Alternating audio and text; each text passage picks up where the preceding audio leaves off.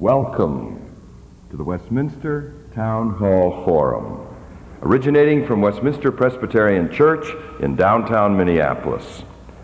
I am Donald Meisel, minister here, moderator of these forums. Voices of conscience, key issues in ethical perspective. That has been our overarching theme these past 8 years, and it continues in vogue as we prepare to introduce today's speaker, Frederick Buechner.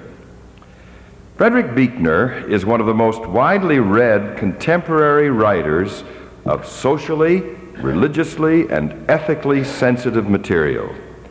Clergy men and women in the broad middle spectrum of American religious life devour his material, are stimulated by his ability to probe, sting, delight, and challenge. He's widely quoted from pulpits up and down the land, including Westminster's pulpit, and must be credited with stimulating many a fresh insight into American life, church life, personal life, the life of faith, the life of honest thought and appropriate action.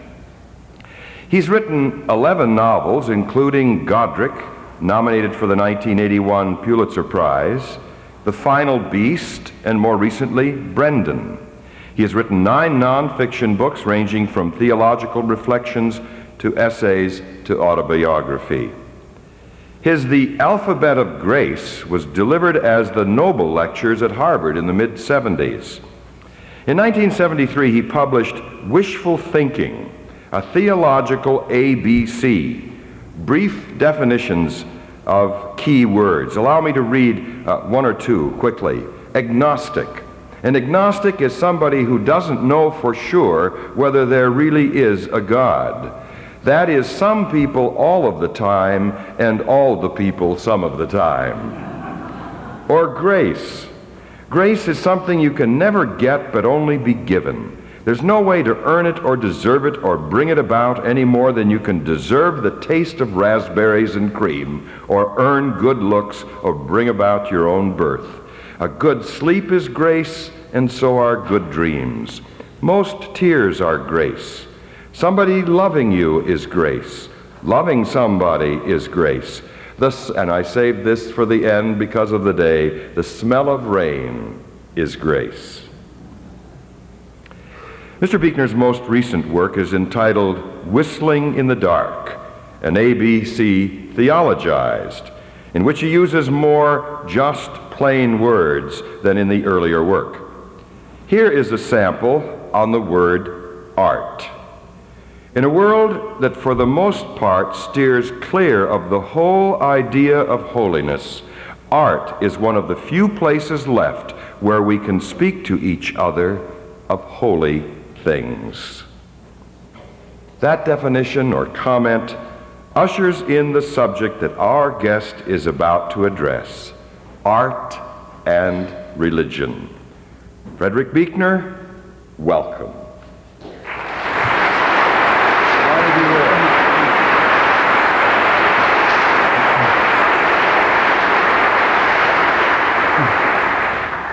Thank you, Dr. Meisel, and thank all of you very much indeed. I'm sure that everybody here remembers those tiny little short 17-syllable Japanese poems known as haiku, which were very popular in this country a few years back. I remember when I was teaching at Exeter, everybody was writing them. One of the lovely things about them is anybody can write them.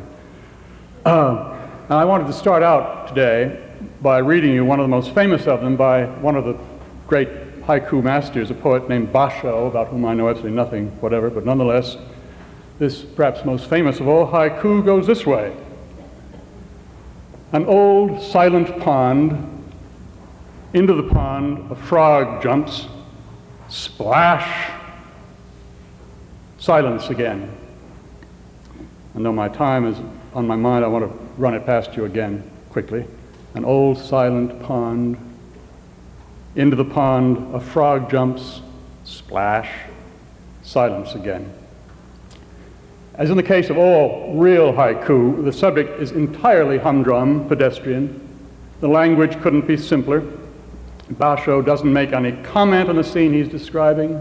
He doesn't imply that it means anything beyond what it plainly states. There's absolutely nothing to suggest that he's presenting it as a kind of metaphor for something else. He simply invites our attention to no more, if no less, than this very small event of the old pond in its watery stillness, and the kerplunk of the frog, and then the gradual return of the stillness. In other words, what he's doing, in effect, is simply taking the moment and putting a frame around it. That's a very simple thing to do in one way, and yet a very important thing to do also, because what frames do in general, I think, and what the frame of the haiku does in particular, is to enable us not to see something about the moment, but simply to see the moment itself, by which I mean really see it. The frog, the pond, the stillness, there they are. Basho's 17 syllables frame them in all their ineffable ordinariness and particularity. He doesn't embellish them or intellectualize them or poeticize them in any of the ways he presumably could have done if he'd chosen to, but merely presents them to us bare and invites us to look at them, and at the moment that contains them, for what they are in themselves and by themselves alone. I think I speak not just for myself. I think the chances are that if you or I happened to have been passing by when that frog jumped, we wouldn't have noticed a thing. Or if we had noticed it, either we wouldn't have given it a second thought, which means we might as well not have noticed it, or, as compulsive thinkers, Western thinkers, we would have given it so many second thoughts that we would soon have lost all track of the scene itself and gotten lost instead in what was going on inside our own heads. But the magic of the haiku, the sort of minimal form of the haiku, keeps us from doing that. The magic of it is to set the scene off from everything else that distracts us, both the things going on inside our heads and the things going on all around us. And at least for as long as that little bit of a poem works, to help us to see that moment with more immediacy and intensity of focus than, for as long as the poem lasts, we see anything else.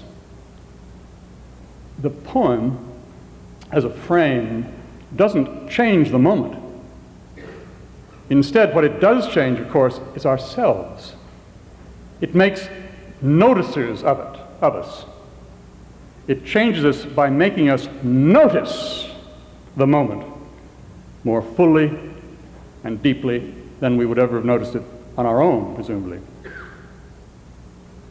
And I think that's the chief function of any kind of frame you can think of, including the frame around the photograph, and also the haiku's chief function. And what's more, it seems to me that making us notice the moment more fully and deeply is a chief function, maybe the chief function, not only of the haiku, but of literature in general, not to mention all the other arts as well. So all that I want to do this morning in my little bit of time is to amplify that slightly and relate it to what I think is also one of the chief functions, maybe the chief function, of religious faith. From the simplest lyric you can imagine, something by Robert Louis Stevenson out of the Child's Garden of Verses, let's say, to the most complex and profound poem you can think of, Paradise Lost or something, or novel or drama. What it seems to me literature is essentially asking us to do is to pay attention. Pay attention to the frog jumping into the pond. Pay attention to the west wind. Pay attention to the black man escaping with a kid on a raft, to the young Danish princeling whose father has been murdered. Of course, literature is asking us to do a lot of other things too. It's asking us to understand, it's asking us to learn, it's asking us to shed tears, to laugh, to hope. And in our doom-ridden age, sometimes it's asking us to despair. But prior to all that, and prerequisite to all of that, it's asking us to see what there is to see. It's asking us to pay attention to the world and all that dwells therein. And by doing that, to learn at last to pay attention to ourselves and all that dwells therein too, not to mention to other selves and all that dwells in them. In fact, I would be willing to go as far as to say in Minneapolis, Minnesota, as I understand it, literature's most sacred purpose and also its greatest power is by making noticers of us, attention payers of us, helps make us at last something much closer to being truly human beings. Now, I suspect the art of painting, about which I know nothing, does very much the same thing. I think of Rembrandt, to me one of the greatest of them all, putting a frame around an old woman's face. He's so good at the faces of old people. It's a face seamed with wrinkles. The upper lip is sunken in where most of the teeth are missing. The skin is waxy and almost as pale as the tight-fitting white cap she wears and the white ruff around her neck. It's not a remarkable face. You wouldn't look twice at that old woman if you found her sitting across the aisle from you on a bus, I suspect, or coming down Nicollet Mall with a bag full of groceries in her arms. But as Rembrandt presents it to us, it's a face so remarkably seen that it makes you and me see it remarkably too. It gives us a new pair of eyes, in a way, to see with, just the way Monet gives us a new pair of eyes to see a pond full of water lilies, let's say. The old woman has a face unlike any other face in the world, true of all of our faces. Yet all the other faces in the world are somehow in her old face, just as her old face is in all of them. And through the power of Rembrandt's art, the painting art, we start being able to see all the other faces that cross our path in the course of the day in somewhat the same intense and feeling way that Rembrandt has made it possible for us to see that one old woman's face. And then music. Painters work with space, things behind and in front and to the left and to the right. Musicians work with time, as I understand it. They work with note following note as minute follows minute, as tick follows tock, as the sound of the strings in a great orchestra follows the sound of the brass and is echoed then by the pulse of the timpani. Music, we say, keeps time. Marvelous phrase I've never thought of before. And we might almost say that music enables us to keep time in the sense of keeping track of time, keeping in touch with time in all its richness and fullness and variety as we keep on moving and breathing in the endless and mysterious flow of our own time. Listen, says Bach, says Brahms, says Puccini. Listen to this stretch of time that I have framed for you between the first note of my music and the last note, and listen to these wonderful sounds I'm making in time. Listen to the way the silence is broken up into uneven lengths between the separate sounds of my music, and to the sound of the silences themselves. Listen also to them. Listen to the scrape of bow against gut, the rattle of stick against drumhead, the rush of breath through reed and wood. Listen to the singing of the human voice, which gives color and shape and substance to the little stretch of time that in a way it sings into life and into our lives. As the old musical comedy song of my boyhood says, the sounds of the earth are like music, and the sounds of music are also like the sounds of the earth. Because of course that's presumably where music must have come from in the first place. Music must have come from the calling of birds and the splashing of fountains and the soughing of wind in the grass. Music comes from the sounds of the earth. And then once we've heard it, it takes us back to the sounds of the earth. Only now with ears that it is taught to listen, much the same way that painting teaches eyes to see. Because I think what music ultimately does is to ask us to listen to the voices outside the window, to the rumble of the furnace, to the creak of the chair, to the patter of rain on the roof. It asks us to listen to the music of our own lives, to the rhythm and flow, the sounds and silences of the times that, out of all times, are allotted to you and me. Stop, look, and listen. That, I think, is the lesson not just of Basho's weird little 17 syllables about the frog, but the most basic lesson that all art teaches us. Literature, painting, drama, dance, I think you could work with any of them, all of them. Stop, look, listen to life on the third planet from the sun, including our own lives and each other's lives, and listen to it as a vastly more fascinating and mysterious business than most of the time it ever occurs to us to suspect as we, if you're like me, bumble along from day to day on automatic pilot, on cruise control, not seeing much or hearing much or noticing much because in our madness we think there's nothing much worth noticing, nothing we haven't already seen 1,000 times already. Don't kid yourself. To put it another way, in words that you've already heard quoted by Dr. Meisel, what seems to me in this, in many ways, post-Christian age, which is in many ways abandoned the whole idea of holiness. What's that?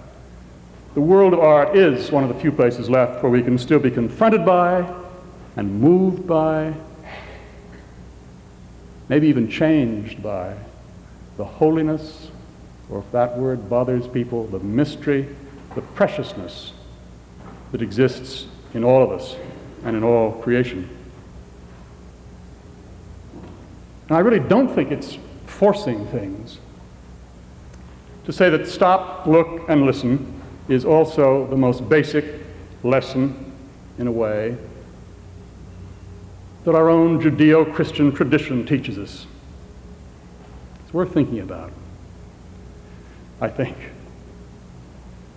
Listen to history is certainly the cry of the ancient prophets of Israel. Look at social injustice, says Amos. Look at the terrible indifference of the rich to the poor. Stop and take notice of the struggle of the nations and the threat of cataclysmic war, says Isaiah. Pay attention to the total irrelevance of much that goes on in church, says Jeremiah. Pay attention to what's going on in the world around you, because it's precisely through what's going on in the world around you that God speaks his word of judgment and command. That is the word of the prophets. And then Jesus, blessed be he, comes along saying that of all the laws and commandments, the greatest of all is to love God and to love each other, by which he also is asking us to pay attention. If we're to love God, we've first got to stop and look and listen for God in what's happening around us and inside us, just the way Basho stopped for a moment at the stillness of that pond. If we're supposed to love each other before doing anything else, we've got to see each other. We've got to learn to listen to each other the way we listen to Bach, and the way Bach has taught us to listen. Like painters, we've got to start trying to see not just the faces that float at us down the crowded street or that face me as I stand up here, but the life, the mystery, the hopes and fears and dreams, whatever else, within their faces, the way Rembrandt saw the face of that old woman. And for Jesus, the frame to see each other in is not 17 syllables, but only one syllable. Because for Jesus, of course, the frame is love. It's by loving our neighbors that we're enabled to see them, just as it is that by seeing them, we're enabled to love them.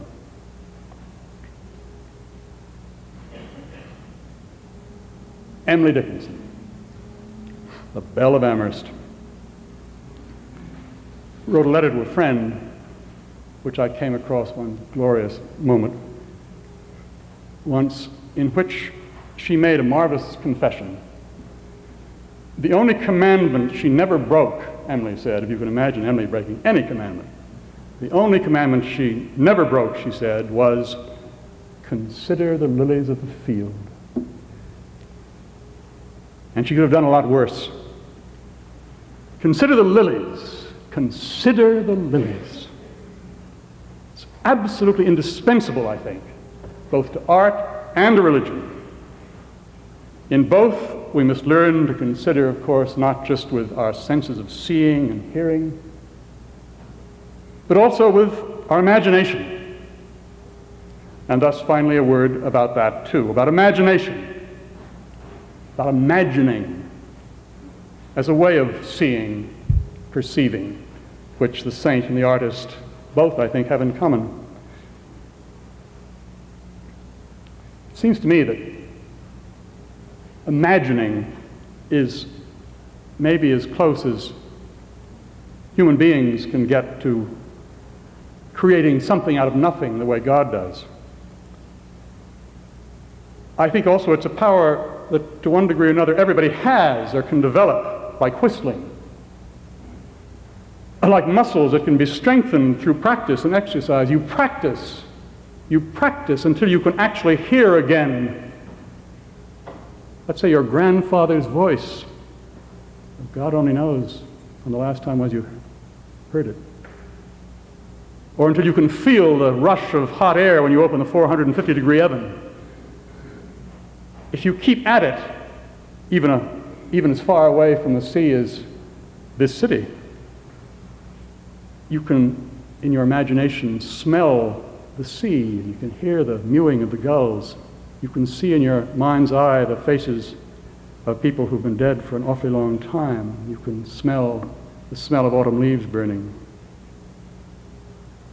And you don't have to be asleep to dream dreams either. There are those who can sit at their desks wide awake, imaginers, and come up with dreams laid 20,000 leagues under the sea or on the other side of a looking glass. And if imagination plays a major role in the creation of art, as indeed it does, it plays also a major one in the appreciation of art, a willing suspension of disbelief, as Wordsworth said, which means that for at least a little while, through the imagination, we let ourselves be caught up in and exalted by what Bach's B minor Mass, let's say, is telling us about the beauty and order and harmony of things, or let ourselves be touched and humanized by a great portrait by Rembrandt or somebody else. And in the realm of religion, maybe especially, it seems to me it's crucial to try to read Scripture, to try to read the Bible imaginatively, to be the man who trips over $1 million buried in the field, to be one of the ones who sat somewhere and heard him say, "Come unto me, all ye who labor and are heavy laden, and I'll give you rest." You've got to imagine hearing that, I think, and imagine feeling what it was to hear that, if you want to know what faith is all about.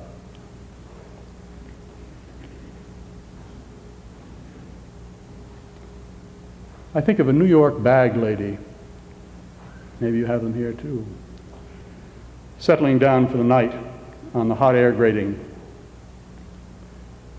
Two kids chirping like birds in the sandbox.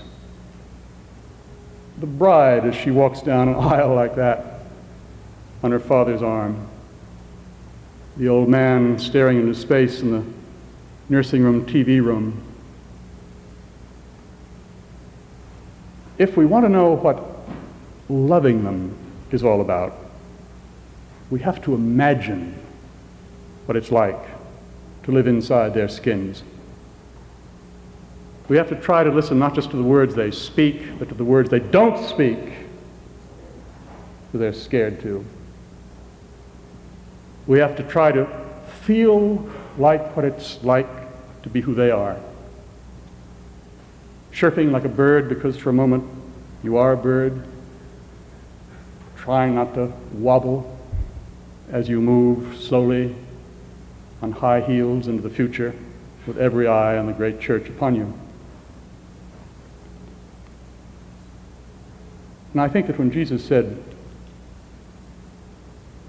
"All ye that labor and are heavy laden," he was seeing all of those people.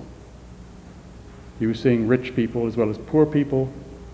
He was seeing lucky people as well as unlucky people. He was seeing idle people as well as hard-working people. He was seeing the bride and the old man.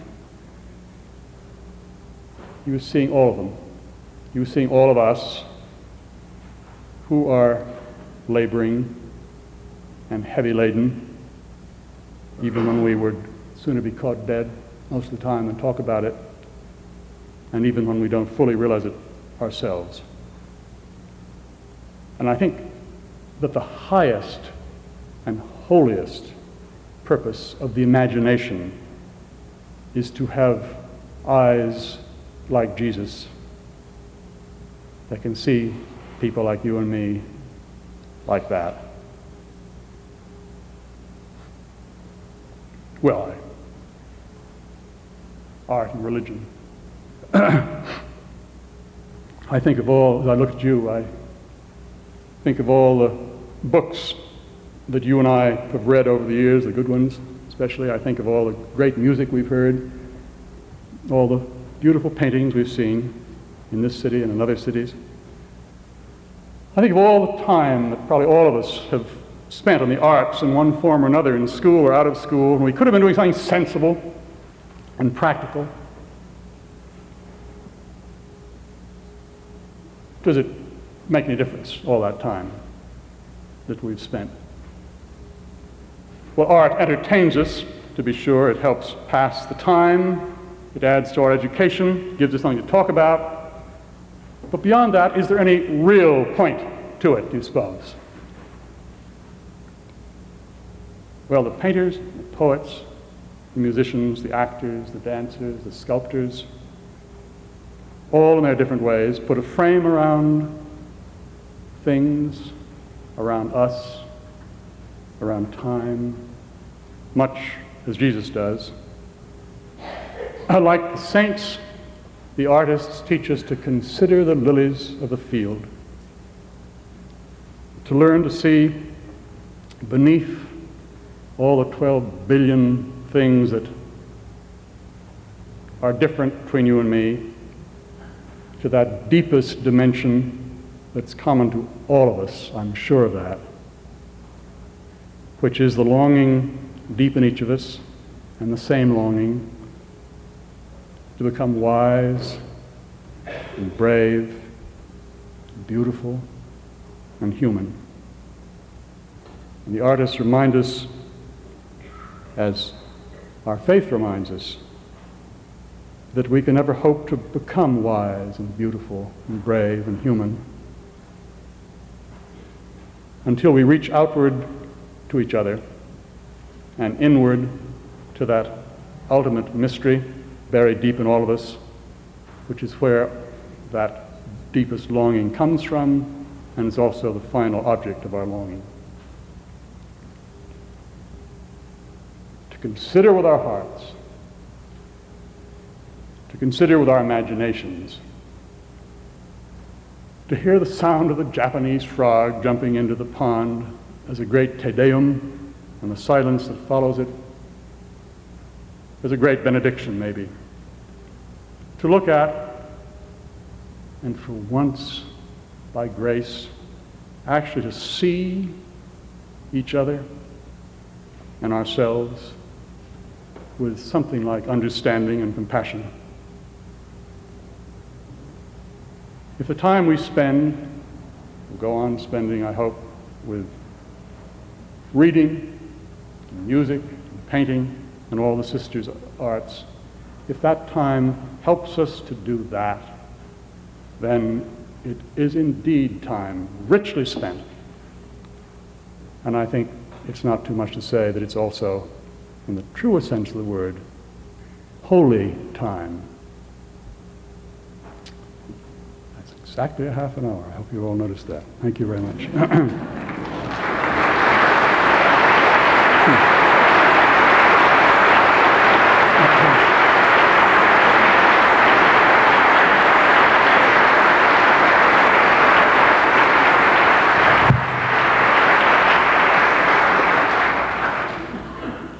Mr. Buechner, by virtue of your words about literature and painting and music and drama and the other disciplines, it strikes us that you have put a fresh frame around our world and each other and indeed our own lives.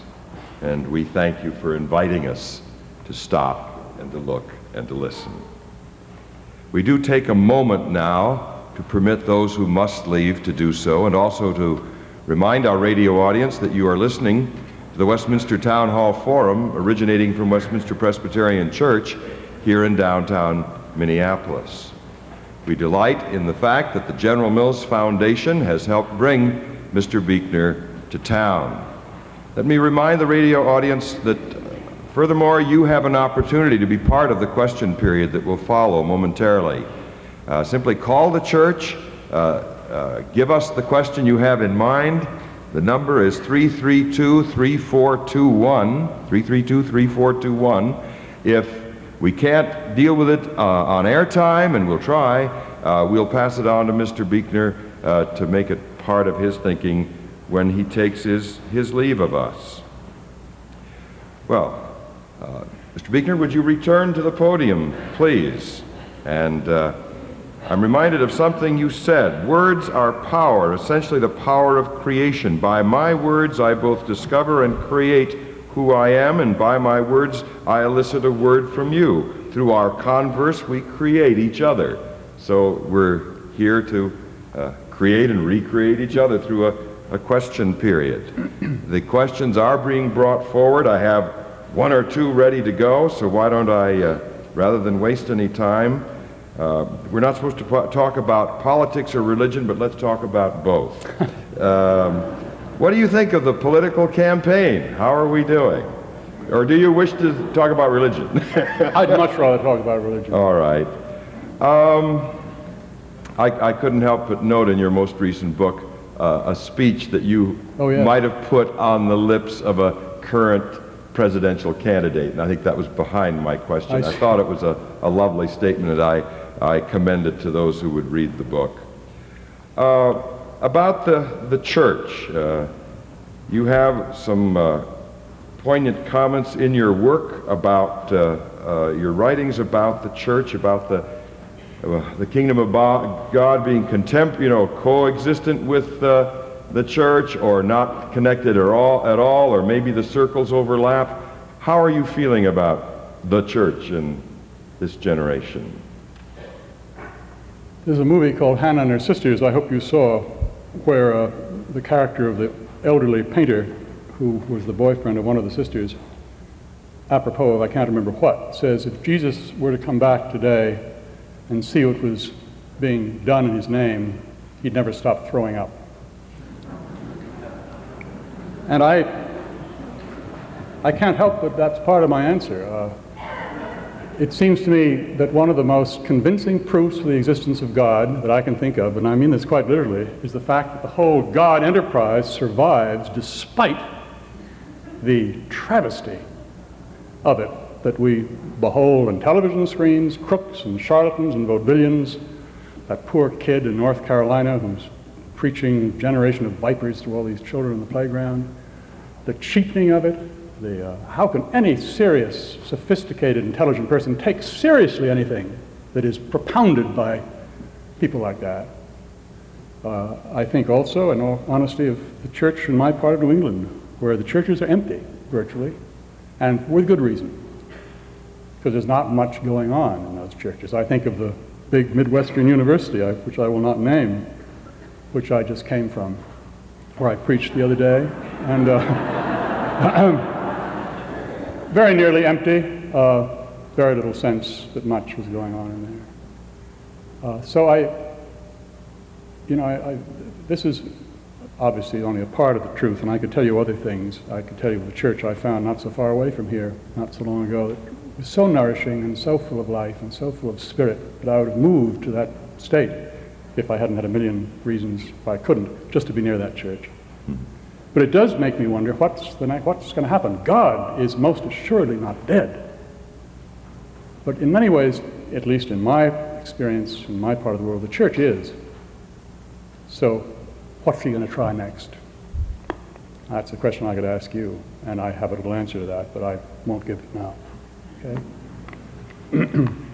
In your Sacred Journey, a book that I hope everyone will read sooner or later, you speak of your grandmother, Buechner, and you comment, when the winter was up, she condoned our going back to Bermuda, I think it was, because in the long run she loved us more than she even loved her principles. I'd be interested in hearing what you say about principles as opposed to something else. Well, I've always thought, principles are what a lot of people have instead of God.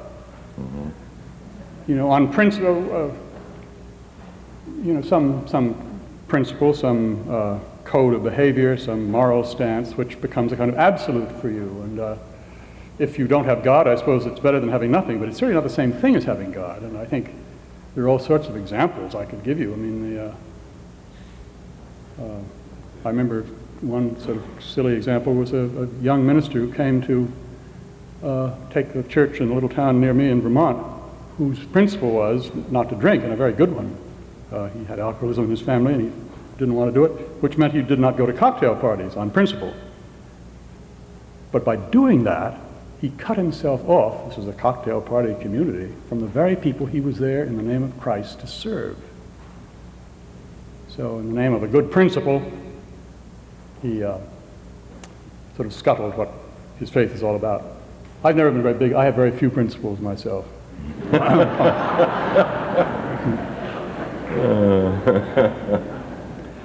Question from the floor. Two of your recent books, Godric and Brendan, deal with early Christian saints. What qualities of their lives attracted you to these rather obscure figures of history? What attracts me to saints, the first saint I dealt with was one that I made up without knowing he was a saint. I mean, I invented this person named Leo Bebb, who was in many ways not a saintly person. He had done time on a charge of indecent exposure. He ran a diploma mill. He did all sorts of bad things.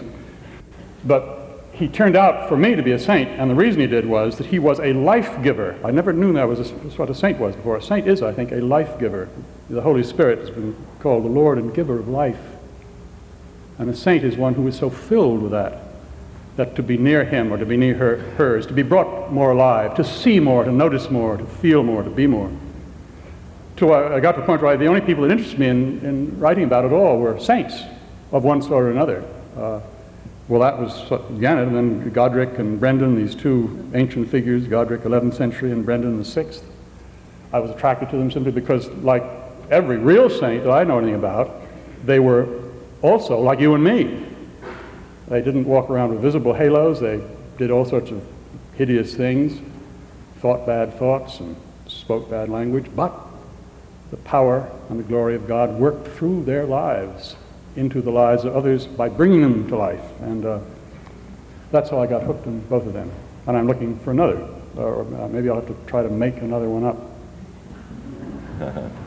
Perhaps this next question ties in, a question from the floor. How do you ease the stress of daily life so that you can look and listen without turning that into yet another obligation? How can you be contemplative and productive in one lifetime?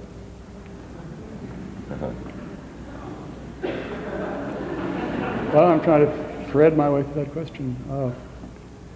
I'm not sure this is an answer to the question, but it's something I'm going to say because it interests me a lot. I've never thought of myself as a workaholic, but in a way I think I have been. I mean, since 1967, I've written on the average of a book a year. And I think I did it because, like the rest of you, I have that sort of Protestant work ethic, and especially as a minister whose ministry is writing books, I've got to do it to justify my life, to justify my existence, and so on. And I'm glad I did it, because I think the best thing I've done with my life probably is those books that I wrote. But this winter, by a series of events, which I won't trouble you with, I simply decided you don't have to do that, at least not for a while. You don't have to justify your existence. Just try existing. And I took the winter off, and I spent a lot of time staring into space. I saw people I liked a lot, read some, prayed, meditated. I'd never been much good at meditation. I'm still not much good, but I began to at least move in that area. And I feel in many ways better inside my skin than I have for a long time. I've forgotten now the question. Contemplation, productivity. I've tried to do them both, but certainly to the sacrifice of contemplation. So I took the winter off. That would be a sort of grandiose word for it, but to, in quotation marks, contemplate, and I'm awfully glad I did. Now I'd rather look forward to getting back to doing something. How does someone who is impaired, visually, audibly, etc., get their inspiration from life around them? I don't know. And how can I answer that? Except I think we've all known people who were impaired in one way or the other, who seemed to be given as a kind of compensatory grace, an extraordinarily acute sense in another direction. I mean, the blind person who hears and senses things and so on. We can never know, I think, the answer about, that kind of answer about any of us, whether we're impaired or not impaired. But I think there are very few of us, whatever way we're impaired. Most of us aren't impaired by some handicap like deafness or blindness. We're impaired by a long habit of inattention. Just getting through life on automatic pilot, as I said. You don't have to do that. You really don't have to do that. I think I have to reflect that there's a marvelous exhibit of paintings by impaired people at Abbott Northwestern Hospital right now, and they are absolutely astonishing in their perception. Love to see them. Please comment on the quote of Derek Guthrie about contemporary art. The quote being, "Art is about the questions, religion is about the answers." Do you agree? Art is about questions. Religion is about the answers. I know you've written about questions to some considerable extent. No, I don't agree. I mean, I think a really great book or a great religious statement or work of art are about both. You know, I mean, I think of the Brothers Karamazov, one of the novels I'm always thinking about, because I think maybe it's the greatest novel, which is, as Dostoevsky himself said, it's about the question of God, and indeed it is. Does he or does he not exist? And this is hashed over between the characters again and again. But it's not just about questions. God knows. It's a mighty preachment about the fact that God does exist, very likely in all sorts of strange and mysterious and powerful ways. And by the same token, I think the New Testament itself is not a book of only answers. When Jesus says, my God, why hast thou forsaken me?" he raises an ultimate question. So I would say, when they're doing the job right, both the artist and the religious are dealing in both. Another question from the floor. If successful art frames an image to stimulate our awareness, why are more people drawn to art that is old and familiar, not to art that is new and provocative? If in fact that is true. Yeah, if you want to just read me the beginning again, yeah. Right. Given what you've said about art framing, yeah. Why are more people drawn to art that is old and familiar, not to art that is new and provocative? Well, I mean, I don't know whether that's true or not. Yeah. I really don't know. I can't answer that. Except I want to say something about it. I mean, it seems to me there's something important in there. I'm not sure that I think often when we're drawn to sort of traditional art, to Da Vinci's The Last Supper, or the stained glass windows at Chartres Cathedral, or some of the great hymns, we're not really looking for insight so much as for comfort. It's familiar. Grandmother loved it. We've lived with it a long time. I mean, that's not to answer the question, but that might be why maybe more people are drawn to that. I don't know. That's all I have to say about that.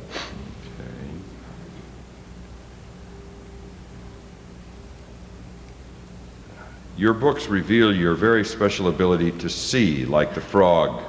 How do you learn to see like that? You have to take time. I mean, it's as simple as that. You have to take time. You take time for an awful lot of other things. So why not take time to see your own life? And the image that I think of very often, which I've used in this new little book of mine, is people sitting down at 6:30 in Vermont, or whatever time you have it, and watching the news of the day. Dan Rather or Tom Brokaw or one of those people, you check back over it, and the search for peace and the threat of war and the violence and the hope and so the rest of it. And to one degree or another, how does it affect me, if at all? And it seems to me the least we can do, in answering how do you learn to see, is take time at some point, if not even every day, let's say every other day, once a week, to look back at the news of your day. Not just what you might write in a diary, went to market at 10 and met Billy at 2:30, but you're searching for peace, if you're like me. You're under constant threat, 100 different ways. You're looking for peace. Little things that happened. A chance meeting in the post office, a letter you didn't write or did write, a thing a child said, a tear that came into your eye. Just take time at the end of the day to listen to the news of that day. It's a terribly good way to pray also. How do you see? Do it. Take time out to do it. 20 minutes a week. Another question from the floor. Many of us are goal and task oriented. What is your objective in your novels? Was it different in A Long Day's Dying than in Godrill, for instance? What is your objective? Yeah, my objective in my novels is my objective as a human being generally, or certainly as a religious human being, as a preacher, as a minister, whatever I am. Human beings cannot save each other's souls, but I think very often they can at least prepare the ground in which it is easier for God to save people's souls. And one of the ways they do it is to say what I've just been saying. Listen to your lives, because that is where God is present, if he's present at all, in a way that matters to you. It's in what happened to you yesterday and what's going to happen to you tomorrow and what's happening to you 20 minutes from now. And I'm saying that as a preacher, I'm also saying it as a novelist. Trying to hold up the holiness, or if you don't like that word, the mystery, the preciousness, and so on of life. When you asked me about A Long Day's Dying, that's a book I wrote when I was about 7.5 years old, at least so it seems. Long time ago. I don't know what on earth I was trying to, I think I was trying to be famous. More than anything else, but at the same time, I think one of the things that I've never had the courage to go back and literally read that book from cover to cover, I don't think I ever would, but one of the things that I remember fascinated me and transcended my wish just to be famous was the way people don't talk to each other very well. We so rarely speak about things that really matter to each other. Even people you know, maybe especially the people you know the best. Your wife, your child, your husband, your best friend. We don't talk about life and death and hope. And insofar as I was doing that, then I was, without knowing it, I think, working the same kind of territory I've been working ever since, saying, in effect, do talk. Do listen. Thank you. In Lion Country, Antonis Parr says that maybe death is just a complicated misunderstanding. Do you have any further thoughts on the subject?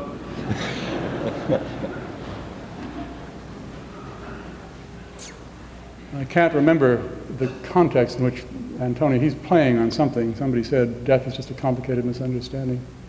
Well, yeah, I don't know any, I'm inventing some thoughts for you right now. I mean, I don't understand death. I think about it, but I don't understand it. I'm sure it'll be full of surprises. And the older I get, I think the more I'm not afraid of it. But I think of it as a wild adventure.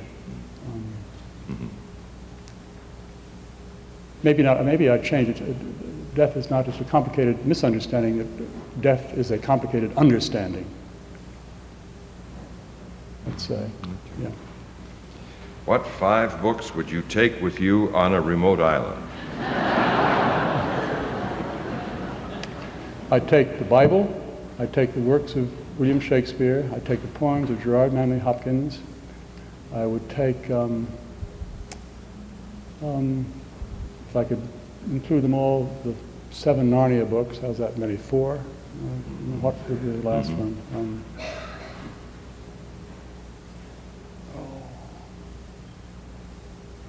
And maybe a telephone directory, just to remind me of all those people.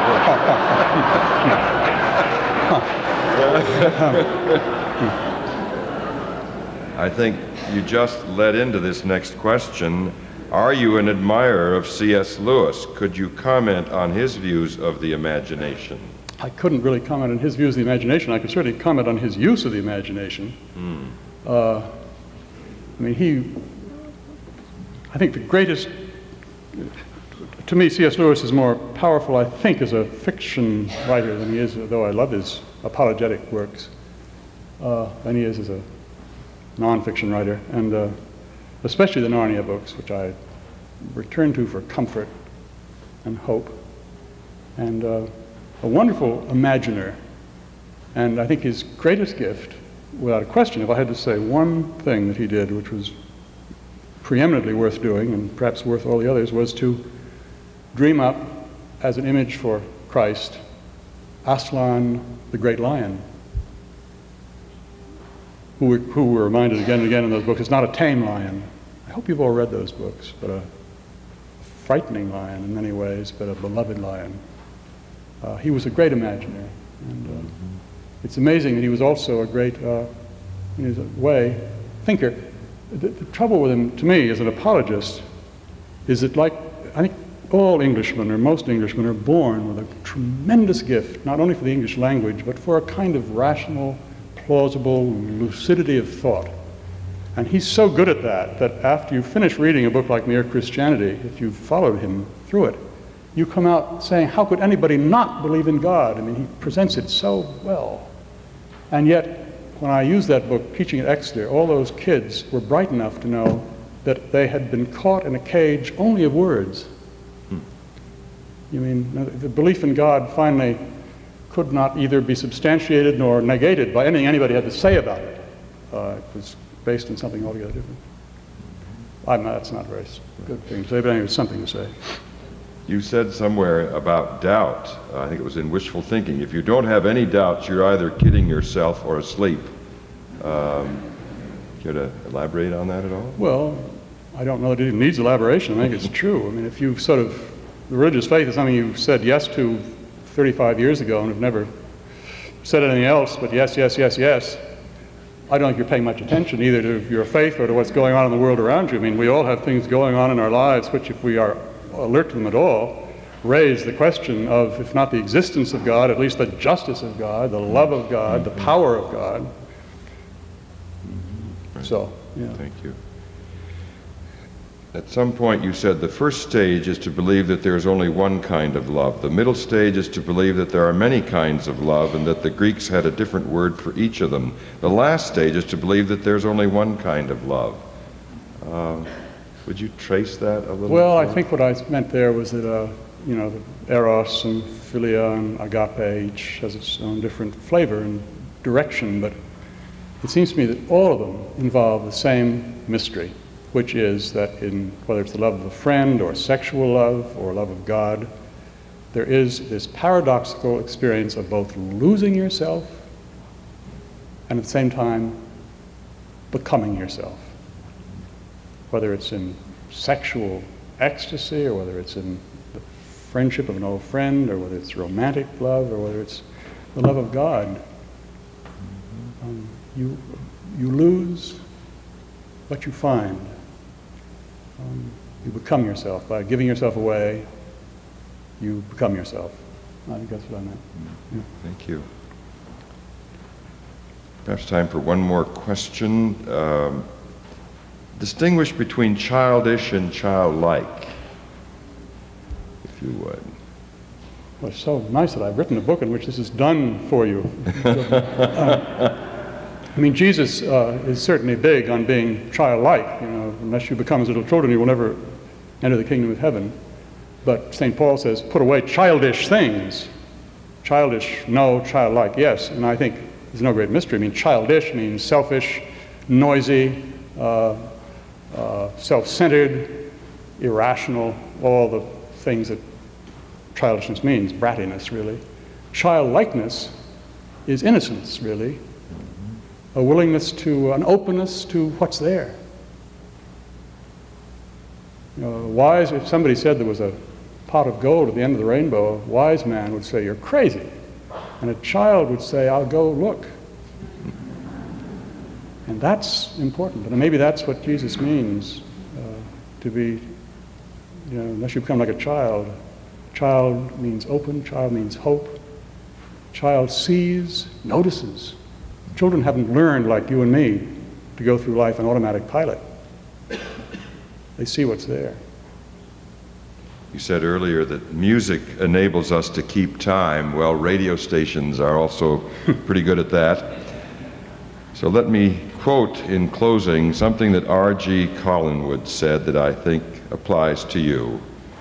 True artists write to tell us the secrets of our hearts, the knowledge that we cannot afford to live without.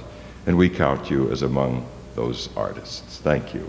Thank you very much. Thank you very much.